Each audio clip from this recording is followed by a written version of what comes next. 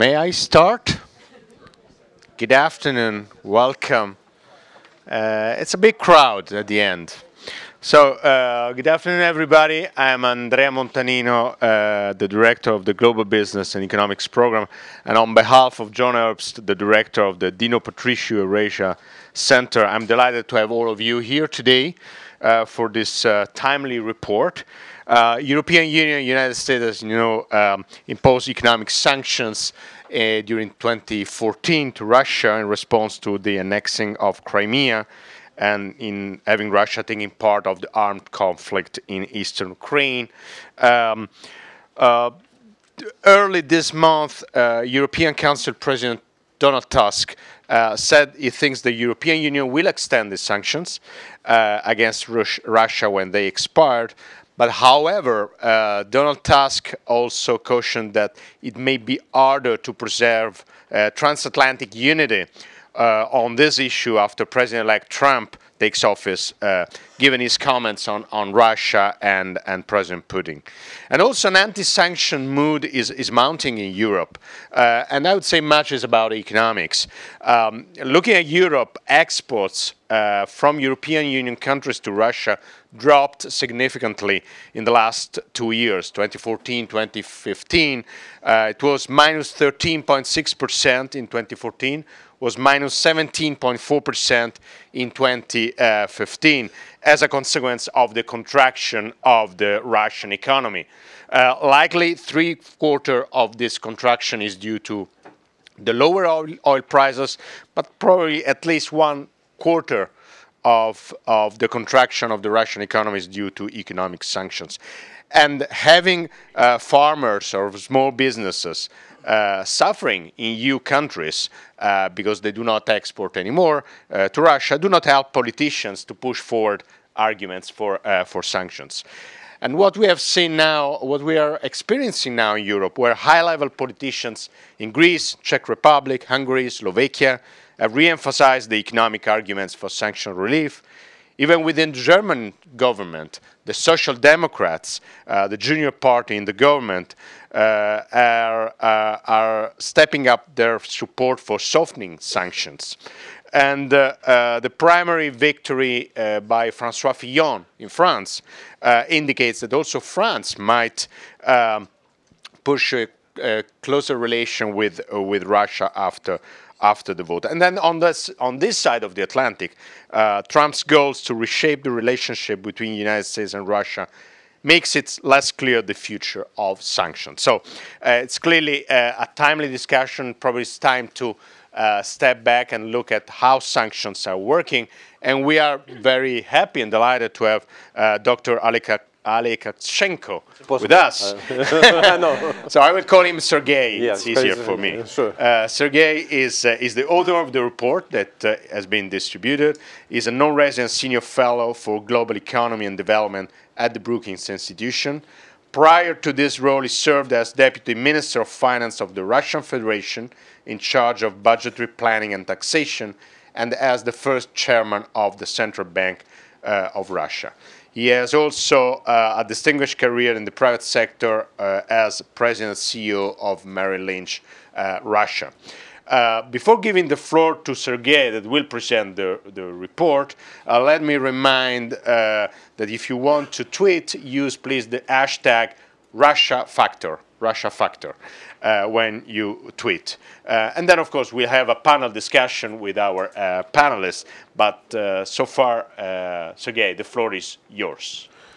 Okay, thank you. And I would like to start with thanking all of you for coming here to listen for our discussion.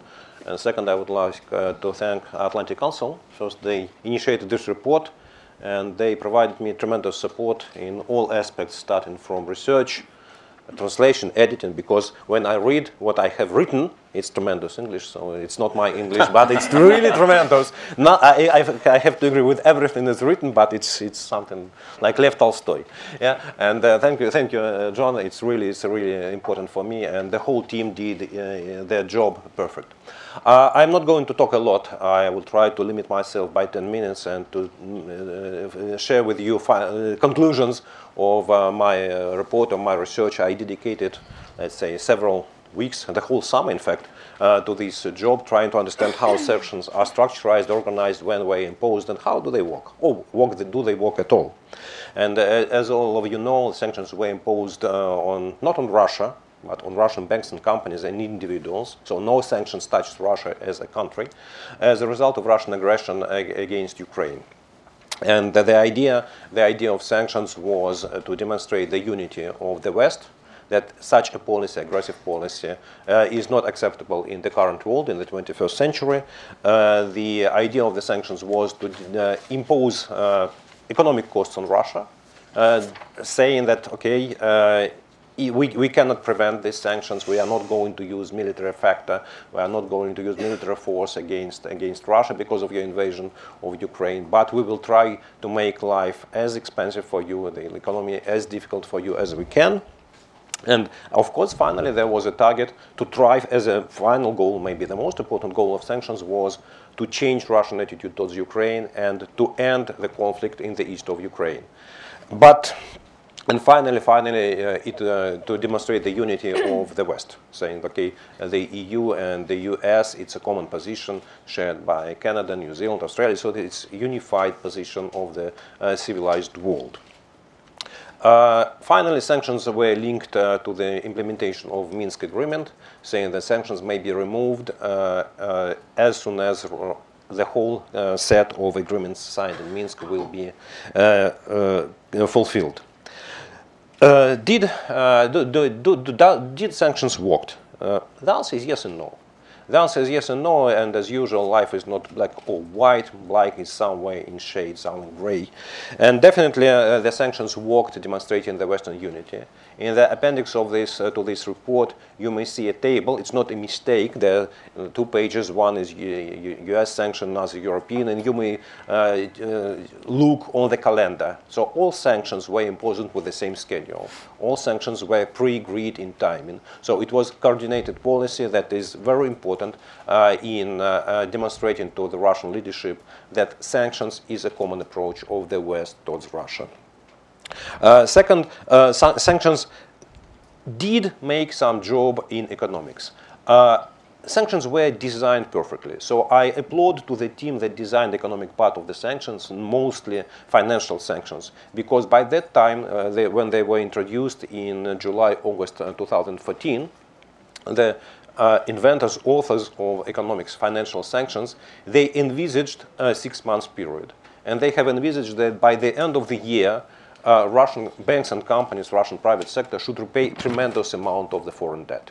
In the last quarter of 2014, first quarter of 2015, the amount of scheduled repayment on schedule was approximately 10% of GDP. And so in this particular situation, just imposing a ban to raise new capital in the Western market was very influential factor, was a very strong measure. Of course, I do not anticipate that the West, either in the White House or in the Brussels, they were able to preview and foresee the decline in oil prices that combine precisely the second half of 2014. But altogether, that created a financial collapse in Russian markets, and ruble collapsed in mid-December. But afterwards, oil prices started to recover, and by now, this factor is not very influential. If you compare the relative pressure of financial sanctions that Russia needs to repay foreign debt, compare with the losses of Russian economy because of decline in oil prices, is something like 1 to 5. So on average, a Russian economy should repay no more than $10 billion per quarter, while if you compare proceeds from export of oil and gas and refineries with what Russia had in 2013, for example, the decline is $50 billion per quarter. So that's the magnitude. And if we discuss what is affecting Russian economy mostly, of course not sanctions, but oil price. But saying all that, I have to make very important statement that the strongest out of economic sanctions were the sanctions that were not written. So the sanctions that were not declared. Imposing sanctions on Russia, all set of sanctions, including individual, significantly increased political risk for Western businessmen to make business in Russia. So any businessman making a decision have economic risks and political risks and measuring them. And nowadays, the political risk, uncertainty of doing business in Russia is so high that virtually it banned any investment, any foreign investment to Russia.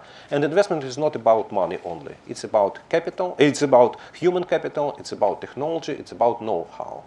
And this created the lack of access to modern technology for the Russian economic development. And combined with isolationist or isolation intentions of Mr. Putin and his government that promote the policy of importozamещение, import substitution, they would like to invest budgetary funds into sectors that will produce technologies that are similar to Western technologies that are produced today, or Western technologies that were invented 10 years ago. That may be the most strongest factor that will affect Russian economy if sanctions are maintained, for, let's say, for another decade. So if for 10 years Russian economy will face the same ban on access to Western technological achievements, to Western technology, to Western human capital, that means that the gap in the technological development will increase, and Russia will be definitely outside of the global process, and Russia will be out of the global economy, and the growth rate in Russian economy will be well below the average for the global world.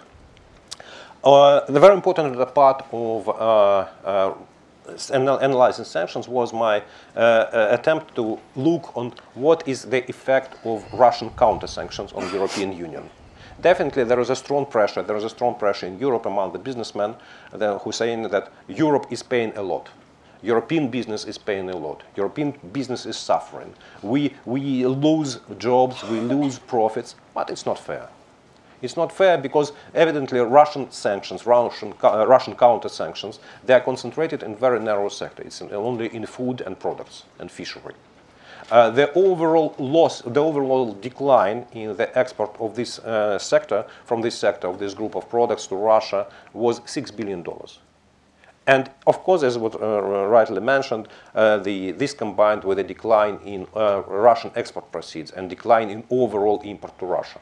So, but even if we attribute all $6 billion that were declined in food and elementary to Russia, to Russian counter-sanctions, in 2015, the overall export of European Union outside the EU area of this group was $5 billion more than in 2013.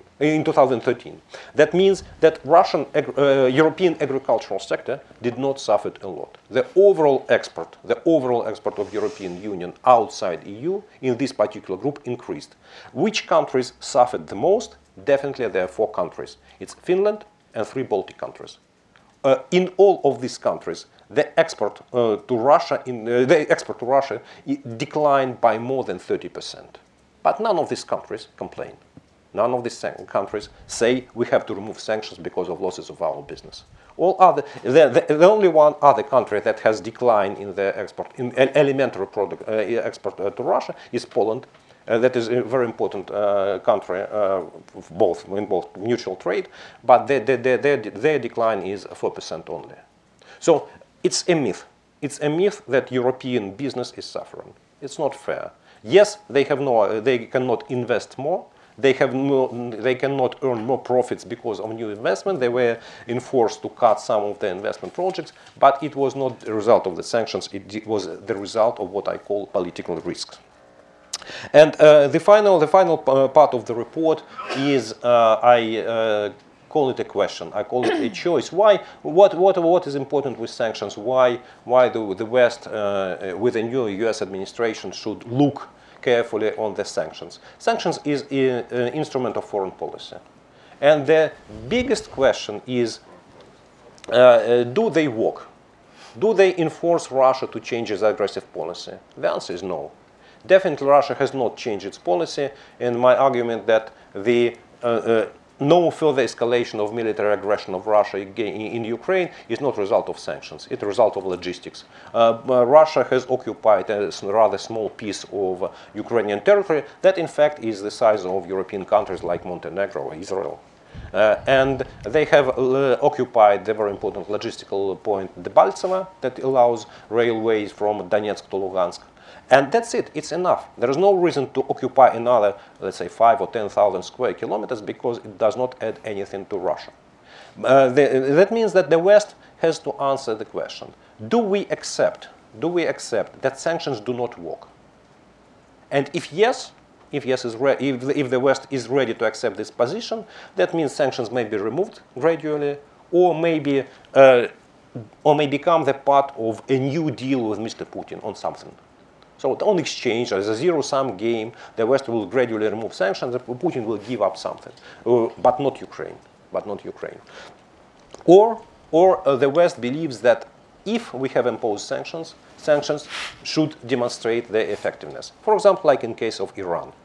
Iranian sanctions were gradually escalated, and if I'm asked to compare Iranian sanctions with Russian one, I will say that Russian sanctions are no more than 5% as heavy as Iranian sanctions. So there is a huge way to escalate sanctions until they reach Iranian level. And in the conclusion of this report, I have provided a set of potential sanctions that may be analyzed and discussed as new actions of the West. So the answer will be done one way or another. It may be an official answer, or it may be an unofficial answer, but the West should demonstrate its position, either accept Russian aggressive policy or not. Thank you. Good. Good afternoon. My name is Lynn Barry, and I've been asked to moderate this very fine panel. And let me very briefly introduce them. To Sergei's left is David Aufhauser. He's a partner at Williams & Connolly, a law firm he first joined in 1977. And then he left the firm in 2001 to serve as general counsel to the Treasury Department, where among many other responsibilities, he supervised the implementation of Treasury's economic sanctions program.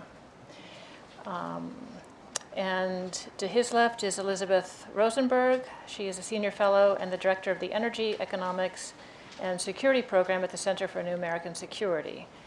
From 2009 to 2013, she's also served at the Treasury Department as a senior advisor to the, and I have to read this part, the Assistant Secretary for Terrorist Financing and Financial Crimes, and then to the Undersecretary for Terrorism and Financial Intelligence.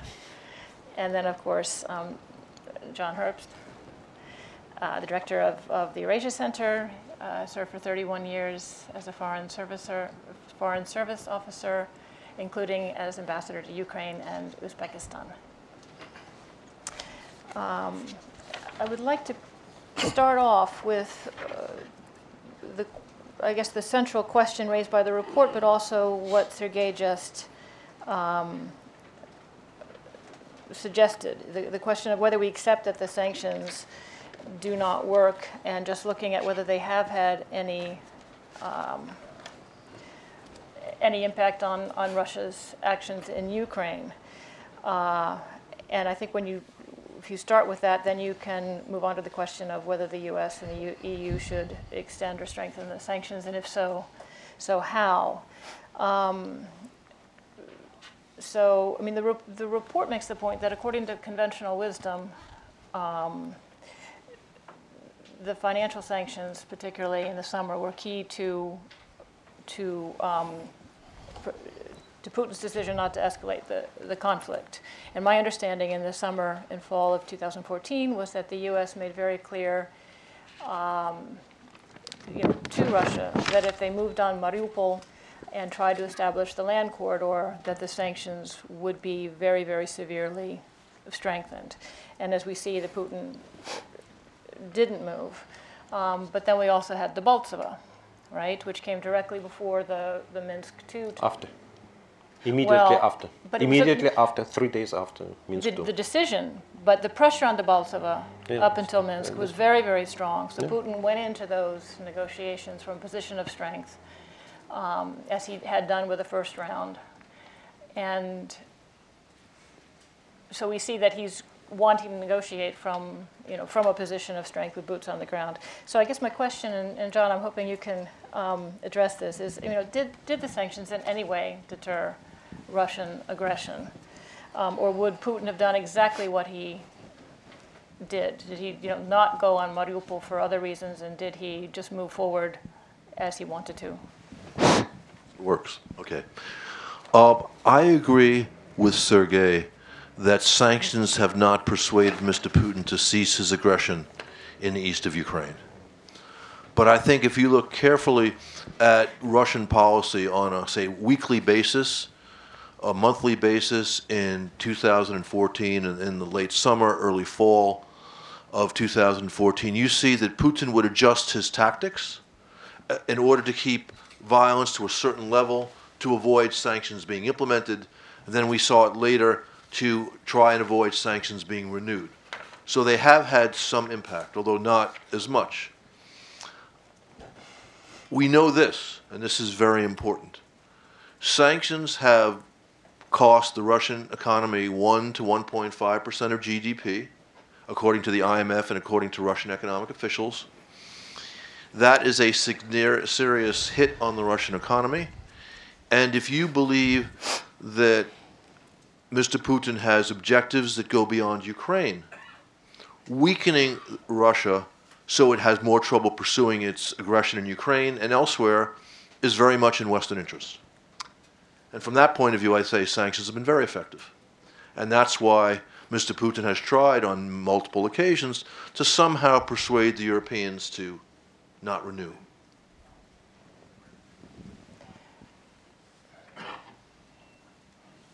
Okay, just a very quick follow-up. I mean, it does seem that there is a fine line between punishing Russia and changing its behavior. Or by punishing it, do you weaken Russia in a way that There are at least two important objectives that we have here, or if we were smart, we would have here. One is to stop the Kremlin's aggression in Ukraine. And we can't say we've stopped it, but we've made it more painful. And we made it harder for them to pursue. That's objective one. Objective two, Mr. Putin's provocations, whether he's telling the world that Kazakhstan is an artificial country, whether he's seizing an Estonian counterintelligence official in Estonia on the day that the NATO summit at Wales is concluded, whether he's seizing a Lithuanian ship in Baltic Sea international waters, whether he's moving the line of demarcation in Georgia further away from Russian-occupied southern Ossetia into the rest of Georgia, he's sending a message that his aggressive intent goes beyond Ukraine. So when we take steps that impose costs for Russian aggression in Ukraine, we are sending a deterrent signal. I think we need additional deterrent signals. But certainly we should not discard one which is working, albeit not as effectively as we would like. Okay. Sergei's report makes a fairly strong case for expanding the financial sanctions, and he does. If you haven't read the report, please do. It's very, very good, and it lays out a nice timeline and it explains why the financial sanctions were so effective, in the short term, but that the effect was largely short term. So if we agree that the financial sanctions, should be expanded, Sergei is arguing that they could be modeled along the lines of those used against Iran and Libya, such as freezing the foreign accounts of Russian state-owned banks, and preventing them from making or receiving international payments. It also recommends adding Gazprom to the EU's financial sanctions list and imposing an embargo on oil exports by state-owned companies. And these are pretty drastic steps. And Liz, I was hoping that you could address whether these would, what they would involve, whether they would work, and if there's some way that the Russia situation is just fundamentally different from from Iran and Libya, given Europe's dependency on Russian energy. Sure, I'm happy to take a crack at that, but I will just say thank you for having me here. It's an honor to be with you all and having this important conversation. I think at the outset I feel compelled to, pause for a minute and take off a little bit from what John was just saying and talk about not just this important question of whether or not these sanctions worked and what that then means about what future policy should involve, but thinking about spending a moment talking about the future political environment that we find ourselves in. Is this is such a conversation about whether they're useful and what should a ramp up look like. Is that useful from a practical standpoint, given that there are many signals to indicate that in Europe and in this country there's momentum building towards rolling back sanctions, in fact, quite quickly in 2017. So we can, and I do think it's worthwhile to discuss what it could look like to roll up, to impose more sanctions when and if political circumstances merit that. But we should pause and note that that doesn't seem to be the primary trajectory, except when it comes to the U.S. Congress, which, as a countervailing force, may be interested in maintaining the U.S. sanctions such as they are, and even expanding them, by contrast to what the signals are from these building signals from the incoming U.S. administration and leaders of state in Europe. So I will now answer your question. So if Congress, which may be the first most active, interested constituency to look at these recommendations and write them into potential future legislation, even early in the next Congress, I think there are some really good recommendations in here that I agree with very strongly. Certainly those at the level of sending a strong signal to condemn Russia's war in Ukraine. And also a couple of other ones which may come across as technical but are so important, including requiring more disclosure of beneficial ownership information for entities that are sanctioned, and in general, so that so as to prevent some of what's been called legal restructuring, or we could call it circumvention, by people on those lists and those that might be added further. But when it comes to the kind of aggressive measures that I think are designed by the author to be aggressive measures here in the energy and financial services space, there are some that are incredibly aggressive, and I might even go so far as to say dangerous or irresponsible if they were imposed particularly unilaterally. And that goes to some of the thinking about energy sanctions and where they go. And I would caution taking a page out of the Iran or Libya playbook on energy sanctions. Russia is a very different energy sector. It produces 2.5 times more crude now than Iran did at its peak. It supplies a tremendous amount of customers that happen to be strong allies of the United States, treaty allies of the United States. And in the oil market, where there is just one market, and a disruption of supply, potentially as imposed by sanctions, will cause a price increase for everyone, including all of us who possibly took a cab to get here and that uses gas and such. So I can go into further detail, but maybe I'll just pause there if anyone wants to talk about the practical realities of the future and imposing or rolling back sanctions. Okay.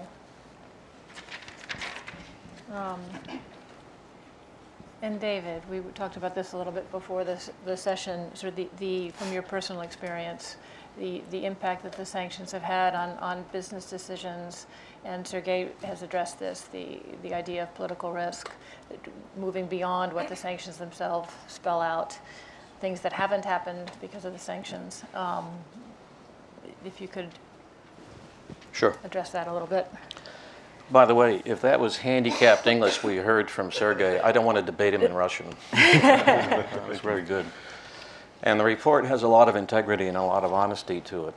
But I think Sergei put his finger particularly on the most telling thing, which is the unwritten sanctions. That is the impact on assessment of political risk, legal risk, reputational risk, and of course economic risk associated with further trade or business with a sanctioned party.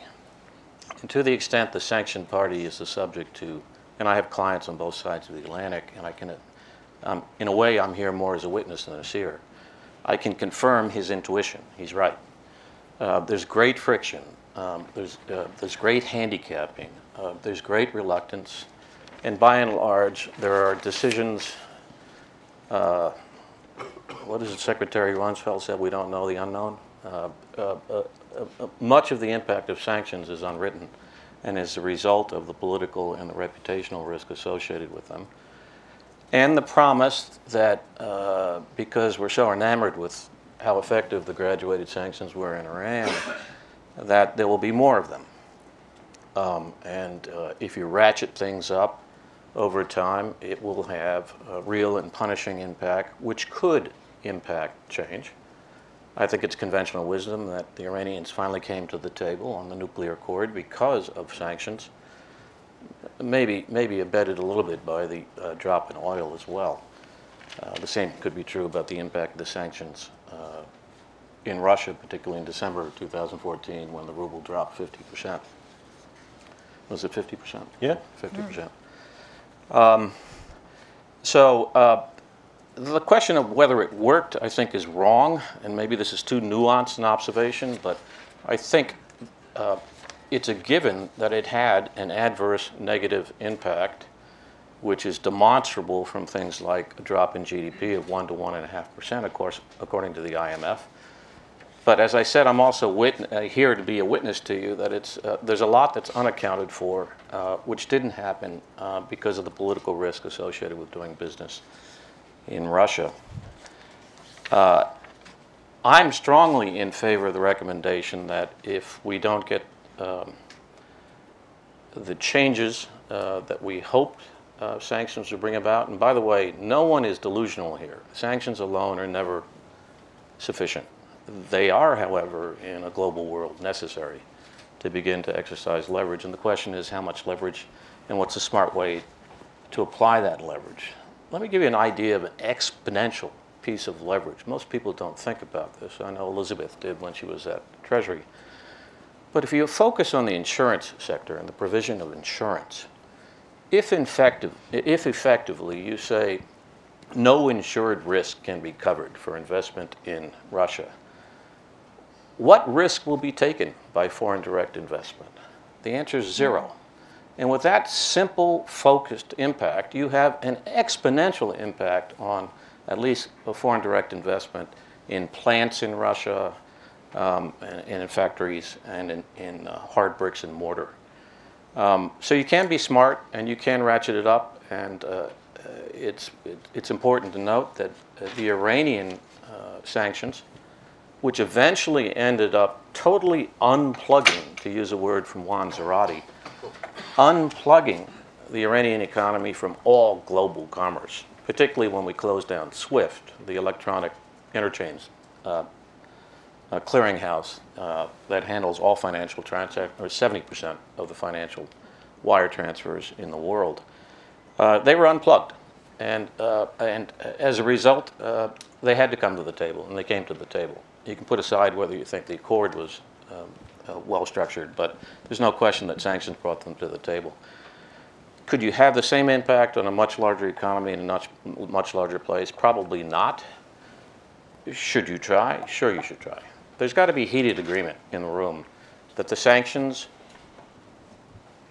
have an adverse impact, and if we're smart about graduating them, we'll make further efforts by Russia with regard to Ukraine in particular unacceptable to Russians because of the cost. And if they doubt the political will of the U.S., you can turn to Iran and say, it took us 10 years to do it, but over 10 years, particularly after 2006, we put together a multilateral group that brought Iran to its knees, actually. Last comment, again, you have to be a political realist. The geopolitical tectonic shifts in Western Europe are apparent. I think the New York Times had quite an erudite article on it last Sunday on the front page, where they noted the success of Francois Fillon in France, and the polls say he's likely to win. And a key part of his philosophy is to end Russian sanctions and to have a more accommodating, less confrontational approach to Russia. There's some indication in polling that the populace in Italy, who of course showed us their thinking on Sunday in the referendum. Generally think that they don't want to face a two-front war world, that is, protecting the Eastern European nations from Russia, and at the same time dealing with immigration and terrorism, and would rather ally themselves with the Russians with regard to the latter. So keeping the multilateral character of the current sanctions is probably the single most challenging issue when addressing whether Russian sanctions are effective. And it's good that we're having this session because the new administration needs to address that. It should be one of their main, in my judgment, primary prompt political initiatives is to keep this coalition together with regard to the Russian sanctions and to follow the wisdom of Sergei's recommendations, which is at least focus on financial sanctions and make them more harsh. And, yes. If we're lucky, we're going to get dissent here. Oh, no, I was going to associate myself with your comments, actually, and try and push it further a little bit. And to the point of the value of maintaining transatlantic unity and these sanctions, I think it's also useful to point out what the implications would be of disunity. So unpacking that a little bit further, and I'll offer a couple because I think they're so significant in this conversation. First, it is damaging to the tool of sanctions, which the United States and Europe have so effectively used in the last decade or 15 years to set precedents that they are in fact arbitrary and capricious, and they can be imposed or removed without actually realizing the behavior change that they're designed to create. And that means that in the future, and as well as a loss, in this case, a loss of economic and political leverage without gaining any of the political ground they were designed to gain. So that makes them, I fear, less available and less useful in the future. And beyond that, it sends an incredibly strong signal that the U.S. and Europe, traditional security allies and economic partners in so many regards, are much less capable or incapable of getting together, and from a policy perspective, on some of the most pressing, highest priority national security issues for them. And in this world of great power competition and where there are numerous security challenges on which they have worked together, that's very concerning and has implications beyond just this issue in Russia and its foreign policy. If I could offer a slightly contrary note, I think it's likely or almost certain that sanctions are going to be renewed this winter. And I think there's a very good chance they'll be renewed next summer. And let me explain why. Concretely. One, I think the Trump administration is not going to monkey with sanctions. The people that the president-elect has named as national security figures all understand the dangers of Putin's aggressive agenda and the need to withstand it. And as Liz already mentioned, Congress has made clear its willingness to impose sanctions by legislation. The president has to take steps in March to renew executive orders which have put down sanctions. If that does not happen, it's highly likely that Congress will move on legislation. And there's going to be a strong majority on both sides of the aisle in favor of sanctions, and perhaps a veto-proof majority. And for those of you who know the history of Russian-American relations, would recall a similar situation in the 1970s when the Nixon administration did not want to pay attention to human rights issues, and as a result, they got the Jackson-Vanik legislation. So I think that the Trump administration will not move in what I consider a weakening way on sanctions. Regarding Europe itself, it's true that there are populist movements that could push policy in very different directions.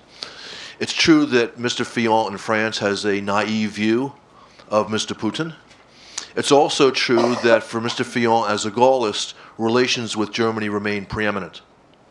As long as Merkel is strong, and of course she has an election a year from now, as long as she is strong, I don't think a Fillon-led France is going to move in a serious way to remove sanctions. And if the Trump administration comes in and endorses the sanctions policy, that'll be a sharp shot across the bow of a weak-minded leadership in Paris. I want to be clear. I have no doubt the Trump administration is going to be very muscular about sanctions. I don't think I need that. Yes, you do. Do I? No, I got one. That's good, but the rest of you got to put your microphone closer to you. Oh, you know, it's extraordinary power, not to get too technical, when you take a look at the International Economic Emergency Powers Act. It's extraordinary. The president can declare a national emergency, national security emergency, an economic emergency, and prohibit certain trade and business, and in as wide a scope as you can imagine. He's going to use that in the trade area. He's going to use it in the immigration area, I predict, and he's going to use it certainly in the foreign relations area to avoid what he also wants to avoid, which is military intervention. He's been very clear about that. So not only will he maintain a muscular front on sanctions, he will be, what's the right word? I was going to say he's the most sanctioned president. No, he will use sanctions the most. Maybe Democrats will sanction him, but otherwise he's going to be very muscular, I agree. But we can't fool ourselves. Western Europe may not go along with them. And unilateral sanctions are usually a lousy idea. A question. To strengthen the sanctions, okay, to I have this microphone on. Here, hold it to your. Okay. Yeah. Does that help? Okay. The question is, if you want to strengthen the sanctions on Russia, do you need to actually physically strengthen them, or what if you do more within the implementation and the enforcement, as is spelled out a little bit in the report? Would that have the same effect, or do you need to impose much harsher sanctions? Well, I think there's a world of options if policymakers were going down that road, and I think what you're asking is, are more authorities needed? I think there are ample authorities, and our official lawyer on the panel can help me out here. But there are plenty of authorities that already exist that could be used to go after, to expand these, in practice, to expand these sanctions. So the sanctions evaders, EO, for example, I think could be used more aggressively to go after this legal restructuring or regulatory arbitrage that has helped people get out from under sanctions or get out from exposure to sanctions, taking a more aggressive approach towards acting for, on behalf of, or material support. So some of the prongs that are written into these authorities that could, if used more aggressively, could expand them. Of course, you can create new authorities, and I think that's where this report is going, is creating new authorities. And oftentimes, political leaders like to do that because it has a very strong signaling effect, which is, of course, one of the ways that I think sanctions were actually very effective, as pointed out in this report. And so even when they are sometimes creating redundant authorities that aren't strictly necessary to expand in practice the effect of sanctions, that's often a tool of choice for policymakers who want to strongly signal condemnation or displeasure or a tough stance. It seems to me that if we talk about sanctions avoidance, circumvention of sanctions, usually it is about personal sanctions. Yeah, so it's when people, Russian people who are businessmen or who are under sanctions, transfer their assets, sell their assets to their relatives, to their friends, and so on. But altogether, those sanctions are not very influential. Of course, they're harmful for this particular person, but all in all, I was able to find the number of $600 million of frozen assets, according to personal sanctions, out of which 3/4, 450, is the financial transaction of one particular businessman in one particular French bank. So, in fact, personal sanctions on financial side, they do not work. And of course, they may be strengthened, these loopholes may be closed, but it will harm particular individuals, not the economy. If we talk about increasing financial costs of Russian aggression, that should be sanctions against Russia Federation as it is, or Russian banks and companies. Okay.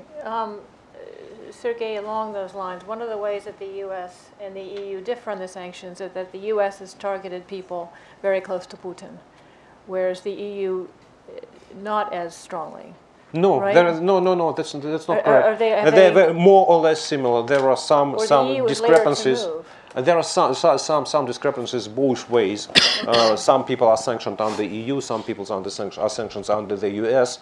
But normally it's the same list. Okay, More or all less right. similar list But of the people. the U.S. was quicker on that. Yes. No. Okay, all right, Once maybe again, I'm once not again, remembering. look on the schedule. Yeah, okay. Europeans were the first who imposed sanctions.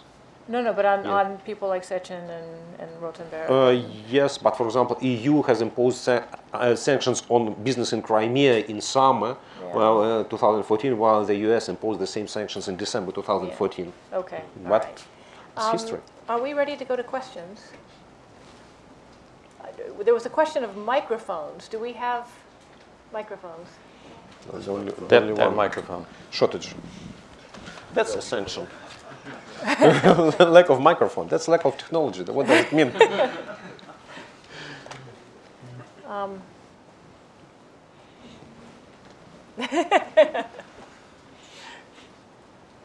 Thank you.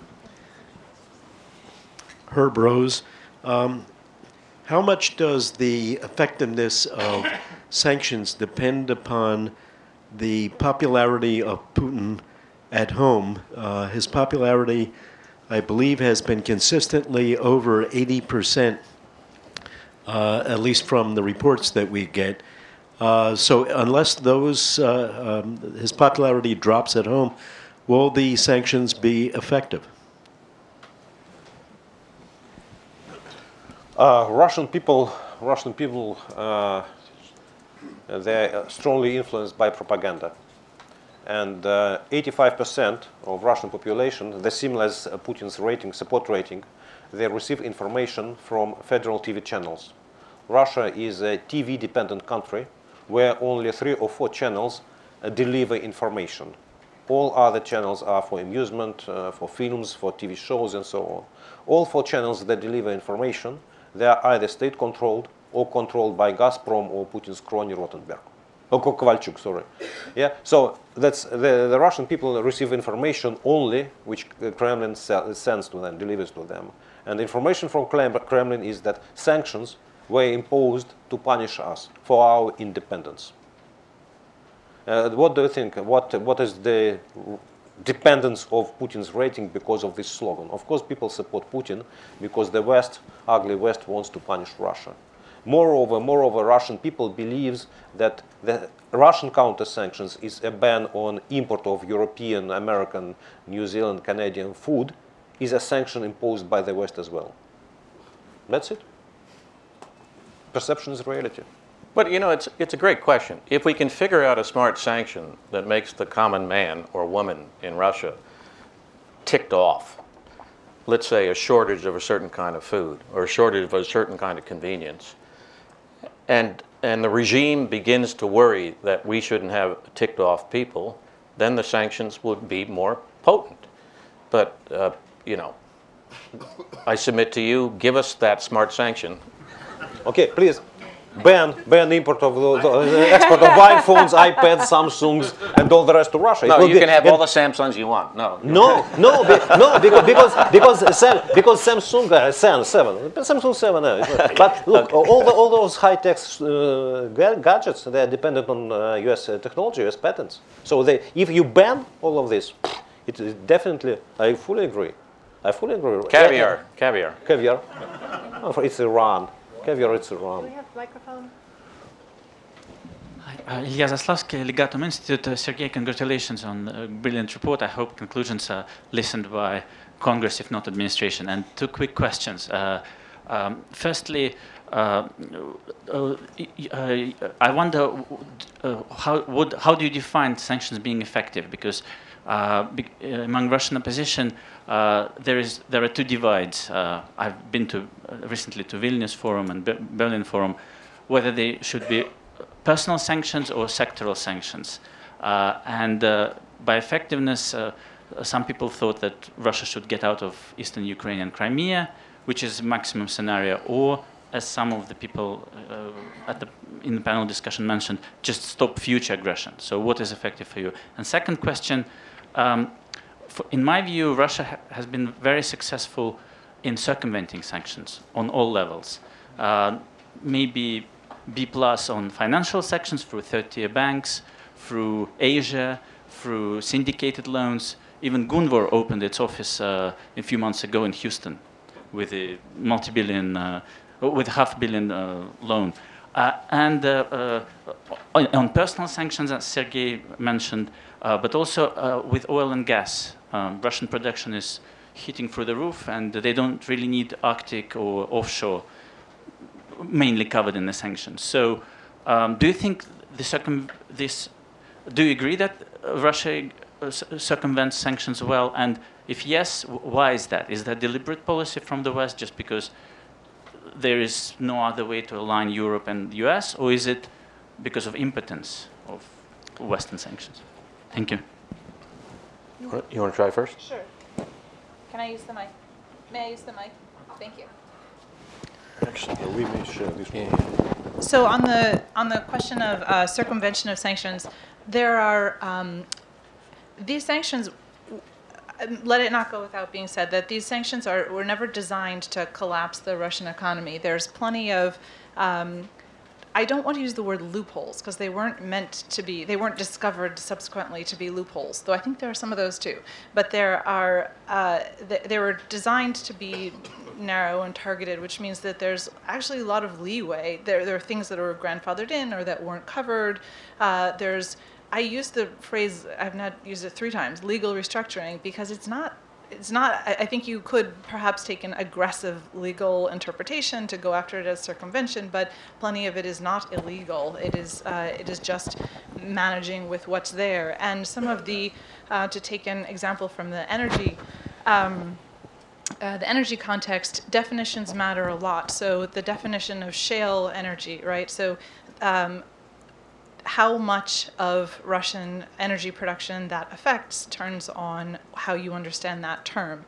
And in fact, the way it is defined is very narrow, and it could have been defined in a much broader way, which would have had a much bigger effect on the on Russian energy production, but it was defined quite narrowly in subsequent regulation. So that wasn't it's not a matter of circumvention in that instance. That was actually, though there is circumvention, but that's you could call it a loophole or not, but it's gigantic. You can drive a truck through it. So. Yeah, I don't know if this is defining, but to the extent there is circumvention, it has 2 negative drags on the economy. One is it certainly increases transactional cost. And the second is, and I hope this doesn't sound naive, it's very corrosive. It's very corrosive because of its corruption. And it affects the entire supply chain. And finally, we have a responsibility that we, the U.S. government in this case, and the European Union enforcement authorities, that when we learn of true circumvention, we try to punish it. And one of the most powerful ways to punish it is to punish people who are not in Russia, who facilitate the circumvention. Hence the focus on financial intermediaries or otherwise, which is a long focus of the Treasury Department and the Department of Justice. Could you take the microphone to the gentleman in the back who's had his hand up? Thank you. Thank you. It's Dana Marshall with Transnational Strategy Group. I want to put out a sort of like a hypothesis here, and maybe you can speak to it. I've had a lot of experience in government and outside on sanctions, and a lot of this seems like a little bit of sort of recounting past history. Before we got very serious about Iran sanctions, the real purpose of those, before Sassad and that sort of thing, was really to provide, I think, a political signal. We didn't really affect much of their behavior, but it provided us something to be able to say we did. When we got serious about it, when the Europeans got serious about it especially, we had what the gentleman from the Treasury Department correctly describes as arguably the most successful sanctions regime that we've had. Now, but we needed that kind of international cooperation to be able to do it. So one question is, do the Europeans really want to do the kind of vigorous sanctions regime on Russia as they did on Iran? But even beyond that, let me just focus a little bit more of this conversation. I think what we're talking about, and what John Herbst is talking about, is not deterring Russia from getting into NATO areas. Hopefully Article 5 does that. We're not talking about using this tool for that. If we are, that's pretty scary right there. What we're talking about, I think, and John, correct me if I'm wrong, we're talking about deterring Russians, increasing the cost to them of moving into non-NATO areas. The question, I guess, for this panel is, does anyone really believe that the kind of pain that reasonably we could expect to put on Russia, and given what I think Sergei said in terms of the strong support for Putin, and the thought that the problem is, the sanctions, it's not because of Putin's actions, it's because of the West wanting to bring Russia down.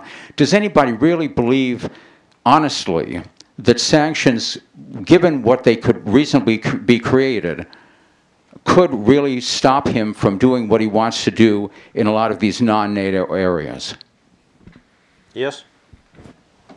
Yes, I do believe. I do believe that there is a set of sanctions that will make economic price, financial costs of Russian aggressive policy enormously high. And it will be well below the Iranian level. For example, prohibit supply of all equipment and services for hydrofracturing for Russian state-controlled oil companies. Not for gas, for oil. Russian oil companies, state-controlled oil companies, produce more than 50% of oil in Russia. And in hydrofracturing of oil, not shale, it's normal, in this, conventional oil, they use 85 to 95% of imported services and components. Just imagine what happens. The production of oil will decline slightly. It will be, I do not believe that it will decline up to 50%, but if the oil production in Russia will decline by 10 to 15% in 3 to 5 years, okay, that will be enormous financial cost for Russia. Then I would disagree that in Iranian case it was not the ban on use of SWIFT, it was the ban of use of correspondent accounts. It was SWIFT. SWIFT is a mean of communication. You may use SWIFT to send messages, make a payment. You may use telephone calls. You may use faxes or telexes. So it's doable. It's like if you have no mobile phone, you can use fixed line. It's less convenient, but you may do it. You may survive. But if you prohibit to use correspondent accounts, that means no one Iranian bank may settle in US dollars or in euros. No one Russian bank, for example, impose a ban on use of correspondent accounts for 2 Russian big banks, 3 Russian big banks. Yeah, it's Sberbank, VTB, and Gazprom Bank. That's it. The collapse of the Russian financial system. Yeah, and the collapse of many Russian business companies that are dealing in the rest of the world because they are export-oriented, including export of weapons. So if you want to do it, if you want the price to make economic price, financial cost of Russian aggressive policy high, you may do it. It's the question of how high should be this price? Yeah, how far are you ready to go? Once again, in my assessment, nowadays it is 5% of Iranian level of sanctions. So a long way to go. And it will definitely change the situation. And prohibit export of iPhones and Samsungs. It will be the most convenient for Russian people. They will determine that something is wrong with Putin. I might differ in tactics for what it would look like to turn up the heat. Yeah, thank you. I think the question, can you create enough economic pain through sanctions to change Russian behavior? I share the view that sanctions should never be the only tool to try and change behavior. And we've been, as is outlined in this report, there's a combination of NATO activity, sanctions. I don't think it was discussed in the report, but certainly also there's some carrots in there too, in the form of aid packages to Ukraine and an attempt to loan guarantees, et cetera. There's a combination of tools that have been used here. So, but can you create enough impact to change?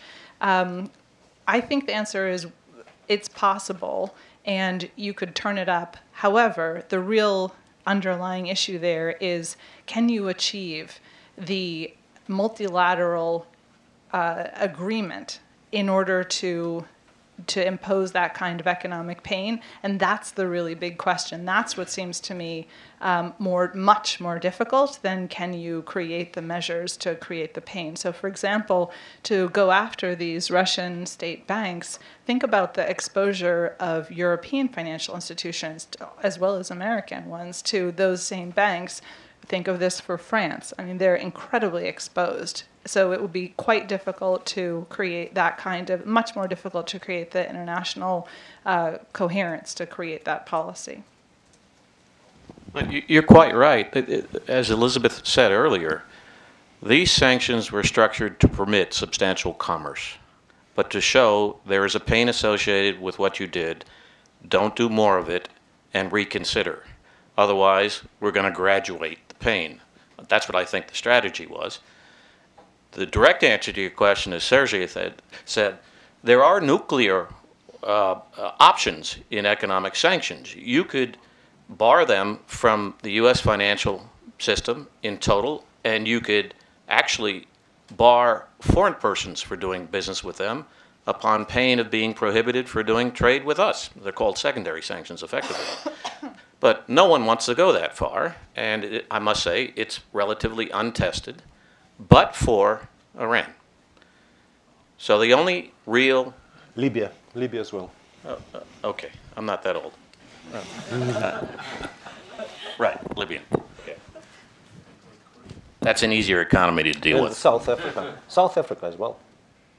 Yes, it was. South Africa it was a slower process, but very, very comprehensive. Okay.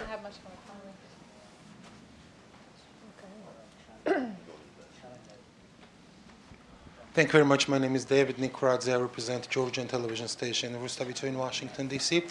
Ukrainian delegation and the UN requested UN Security Council to discuss the situation in Georgia and Russia's decision to create joint Russian-Abkhaz military force. I was wondering if you could give me your reaction on that, please. How effective can be discussion in the Security Council? This issue, we know Russia has veto and can just veto any resolution at the Council. Thank you. You gave the answer. You gave the answer. If Russia has veto rights, so you may discuss as long as you want, but no decision. Is it effective? On the one hand, yes, as sanctions. On the other hand, no. What you could do, because of the Russian veto power in the Security Council, is take it to the General Assembly. And we've seen that happen in the context of Russian aggression in the near abroad. And so you can probably get a General Assembly resolution with a substantial majority supporting, providing some support for Georgia, but it wouldn't be more than that.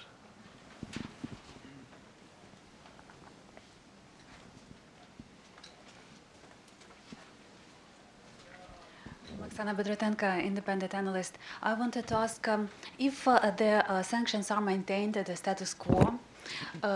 If the sanctions are maintained at the status quo, do you think there will be enough accumulative effect of these sanctions, of the ban on access to funding, to change Russia's behavior eventually? No.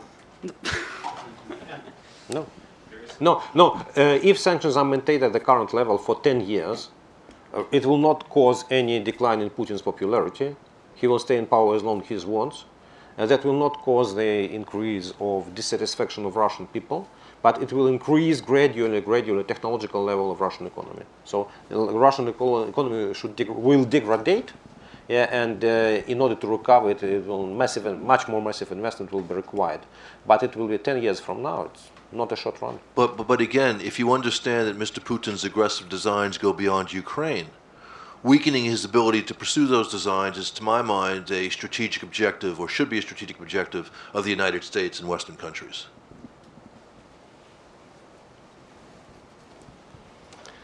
Good evening. I'm Ariel Cohen. I'm with the Atlantic Council, and I just got back from Moscow. And one of the things I was looking at in Moscow in my conversations with a broad variety of Russians is the effect of sanctions. And I must say that from the anecdotal evidence, the Moscow elites, the pro-Putin elites, don't care about the sanctions. What's happening in the provinces where many reports I heard, things are not good. The salaries are something like $250 a month per person, $250 a month for doctors and teachers.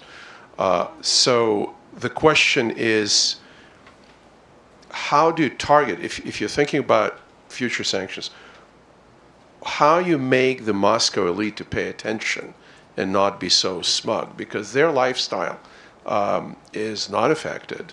Everybody has Christmas plans in Italy and in Western Europe. And in terms of oil production is projected, if you saw the Mitrova report, oil production is projected to go up till 2020. And the question is what's happening beyond that.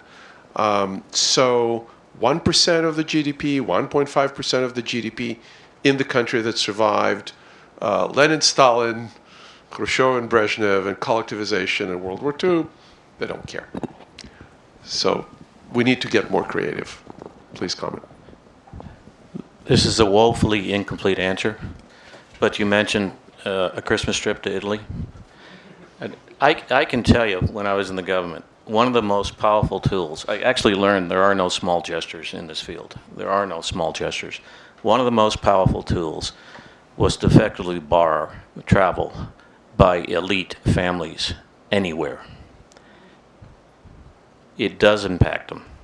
It embarrasses the father when he tells the child, we can't go there. They won't let us go there. And she asks why.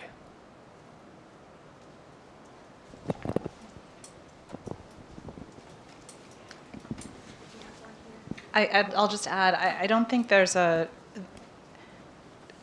limit to the creativity for the potential for sanctions, and the kind that restrict personal travel, restrict.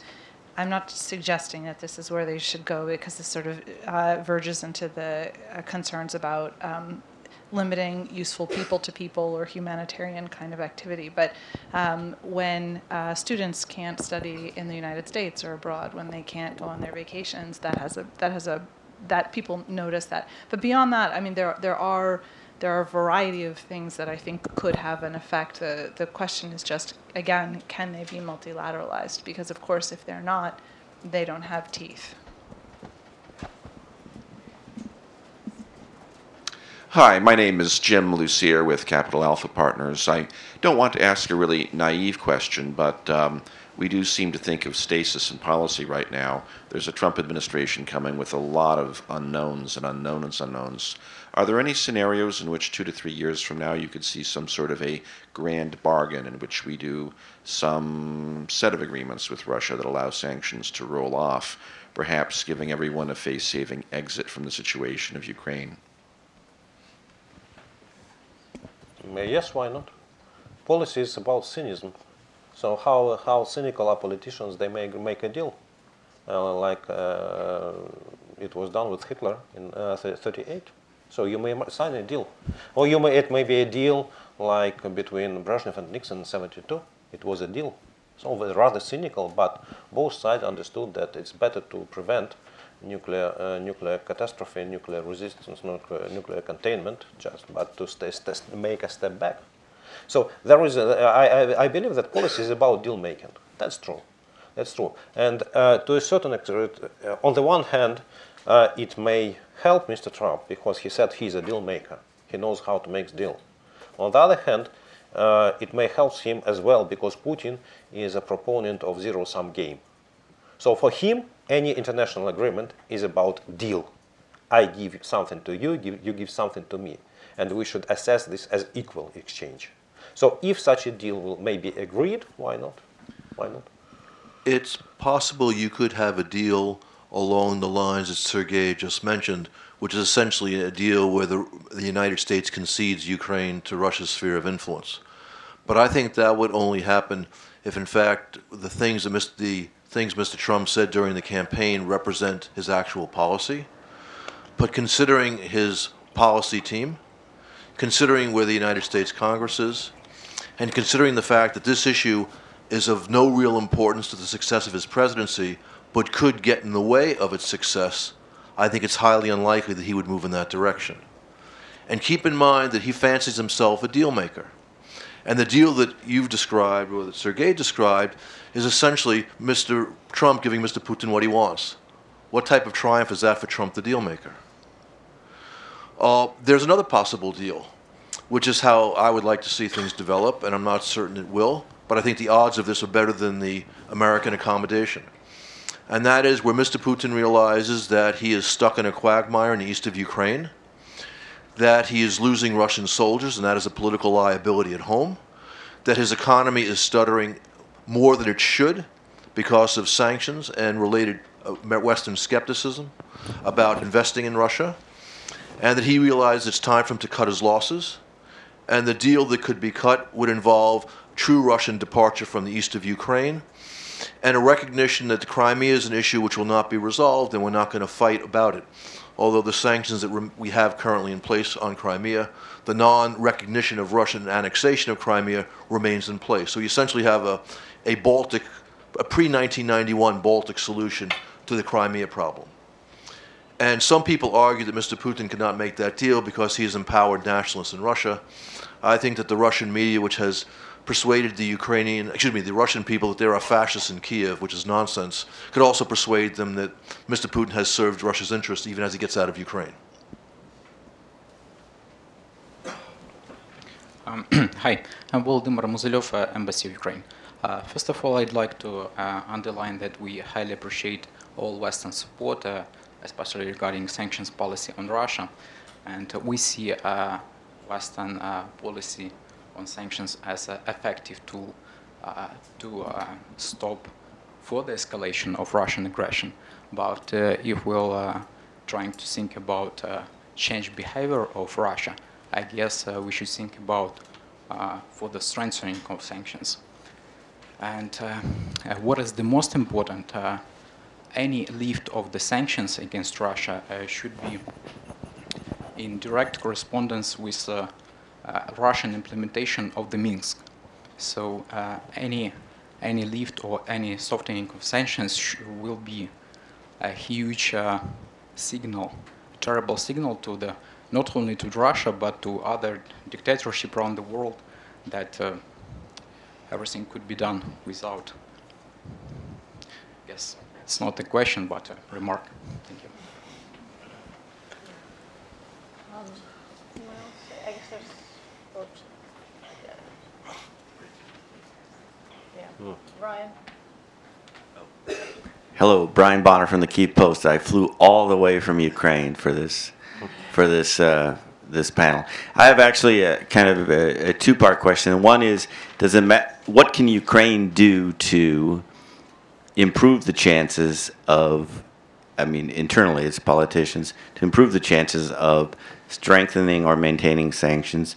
And two, is there any chance that Trump, given his unpredictability, will actually take a tougher line in terms of supporting Ukraine financially and with defensive weapons? Thanks. There are two things Ukraine could do to increase a Western support for it, especially as you have a Trump administration coming into power and you have unpredictable developments in France. One, of course, is to do more on reform, because Ukraine's enemies like to claim that Ukraine is a corrupt, failed state. Both things are largely false. There is a problem of corruption, but it's certainly not a failed state, and there has been significant reform progress. But more progress would be helpful. The second thing is that, and this is something I've advocated, and my friends in Kyiv don't necessarily agree, although some do, that Ukraine, to make life easier for Chancellor Merkel to maintain sanctions, should use the president of Ukraine should use his influence in the Rada to pass the election law for the LNR and the DNR. It should the occupied areas by Russia.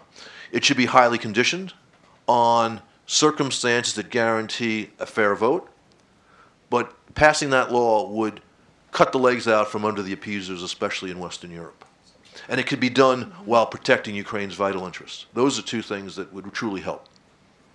John, I would go further, and I fully support this conditional approach, and I advocate it in Kyiv as well.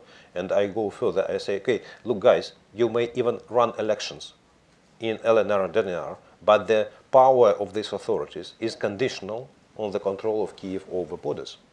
So it's conditional. Yes, Ukraine may implement all preconditions for the Minsk, except of the in power of these people.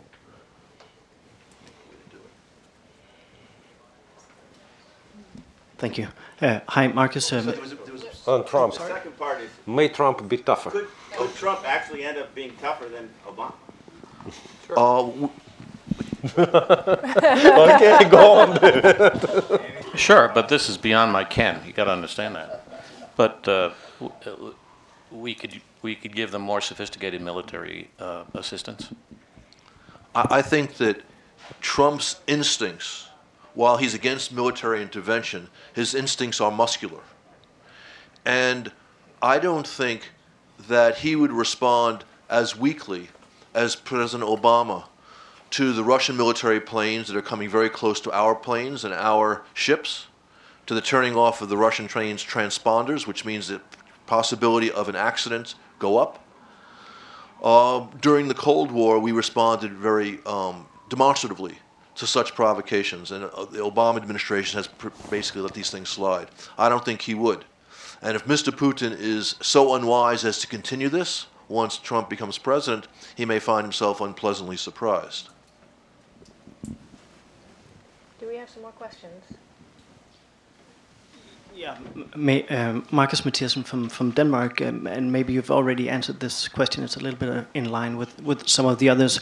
Knowing very well that U.S. foreign policy is not based on decisions in Brussels, I believe, if I'm not mistaken, that the EU will actually make their decision on extending sanctions in December or January, which means that the new administration, when they take over, the EU decision of extending sanctions had already been taken. So if we're talking about Western unity, if anyone was to break that unity, it wouldn't actually be the EU, it would be the US, at least in the short term, because those sanctions would be in place until summer. Would that, do you think... Not going to happen. Yeah. Not going to happen. John was right. We will support these sanctions for at least another 6 to 9 months. Any further questions? We have about 10 minutes left, and I was, if there are no more questions, I was wondering whether Sergei or the panelists would like to address, they feel like maybe there's something that hasn't been addressed during the discussion. The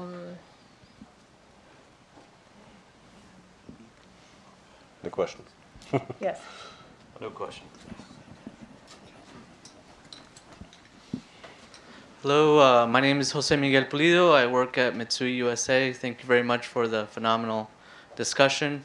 How much does the situation in Syria play into the calculus of Trump? Trump is far more concerned with the situation in Syria and potentially sees that as a point of collaboration with Russia. Could that be part of a potential deal where we'll lower your sanctions, we'll collaborate in Syria? Thank you very much. People have been talking about Syria as a Russian card to play to get the West to acquiesce in his Ukraine aggression since at least September of last year. And in fact, Syria as an issue has worked exactly against him. So, for example, in October of this year, the EU had its regular summit leaders, and the Italian Prime Minister Renzi, or the former Italian Prime Minister Renzi, put Russian-EU relations on the agenda, hoping to have a conversation which would lead ultimately to the easing of sanctions in the spring or the next summer. Instead, the conversation was dominated by EU criticism of Moscow's Syria policy and a call for putting sanctions on Russia because of its Syria policy. Now, regarding Trump and Syria, it's true he has put more emphasis on this, or on dealing with ISIS, than on dealing with Kremlin aggression in Ukraine. It's also true that Mr. Trump's objective in Syria is to take out ISIS. Mr. Putin's objective in Syria is to ensure Assad stays in power. And Putin has not gone after ISIS at all, or to any significant extent. So unless Mr. Putin is willing to do something he's not willing to do in the past, there's no quid for the Russians to give Trump. And so I think it's highly unlikely. I think there'll be some playing with this concept, but I think it's highly unlikely. No. 1, 2, 3, maybe all together. Yeah, good. Thank you. David Colton. My question is for Sergey and Denny on the panel, who feel so inclined. Sergey, I'm wondering if the greatest single effective sanction on Russia is not the Putin government, rather than the West. And by that I mean, there is this notion that if in some distant 9-month, 18-month window sanctions are lifted, that suddenly Russia will return back to 2012 or 2013. But we know in 2013, even without sanctions, Russia, and without oil falling through the floor, as Kudrin noted, the recession was kicking in already then.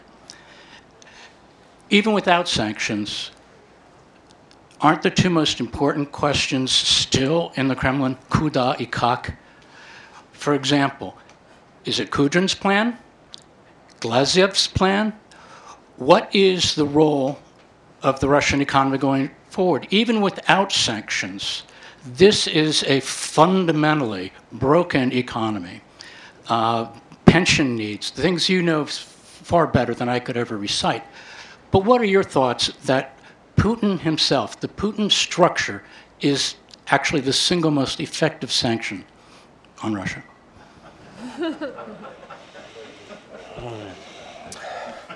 I don't want to launch the discussion on Russian economy, and I would be brief.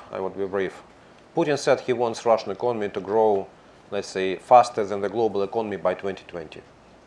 It's normal. It's normal because any economy, the desire of any economy, of any government, is to allow its economy to grow according to its potential. The potential of Russian economy may be 3.5% to 4% a year. It's more or less common wisdom what Russia can get. Nowadays, the growth is zero. It's easy to say it's stagnation. So, me personally, I split this 4 percentage point gap into 3 parts, and they are more or less equal. One is sanctions. Second is institutional problems. That is really institutional problems within economy, like competition, antitrust, tariffs regulation, bureaucratical pressure, and so on and so on. And 1/3 is property rights protection. It's about political reform. So Putin may do something in the second part, in institutional reforms, and he is more or less managing this process, at least according to World Bank. Russian doing businesses ranking is going up, up, and up. But Putin is doing nothing with sanctions, and Putin doing nothing with political reforms and property rights. So that makes Russian economy to grow within 1.5% growth. Is it good? It's better than stagnation, it's better than decline, but that's it. Yes, Putin is a sanction on Russia. Long term, unfortunately, another 10 years. We had a couple other.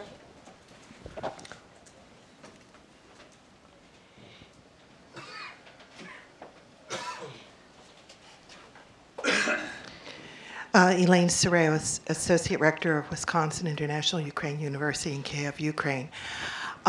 Since as sort of a close-up here, this has been very interesting. Would any of you like to, look into a crystal ball for a moment? And we haven't even started the Trump presidency yet. We've already seen a great deal of shifting from one person to another, speculation as to who's going to be whom, secretary of this, secretary of that. We have some very fixed people already in place. Mr. Bannon is his advisor, and then Lieutenant General Flynn for his national security advisor, and General Mattis for Secretary of Defense. Two of those people, Lieutenant General Flynn, is coming under a lot of scrutiny right now for false news that's had been presented before during the elections and presently even.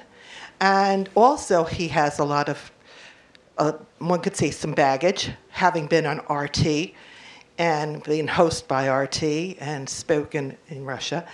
So, and then given that General Mattis it's been said, has a lot of disagrees, let's say, with Lieutenant General Flynn extensively. So, as things might play out, does anyone like to suggest as maybe how this might actually turn around and be more support for Ukraine, if only because of less support for Russia?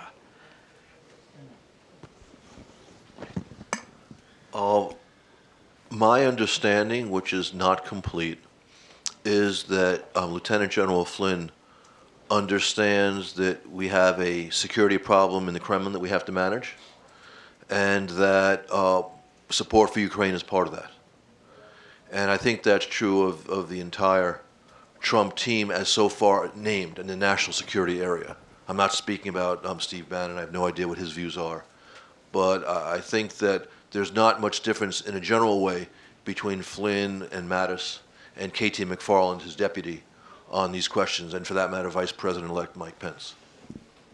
I'll also tell you on behalf of the Atlantic Council, an invitation was extended to the general to come over here and be briefed. He accepted it. I don't know, did that meeting take place yet? Not yet. So within a fortnight, he's coming over here and John's going to tell him what to do. I'm not even in that meeting, so. Good. So I think we're come to a conclusion. Thank you all very much. And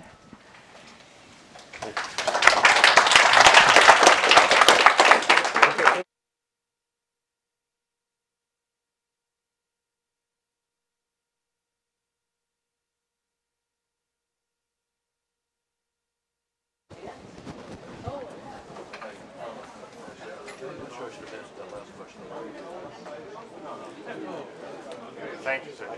Very interesting. Thanks a lot.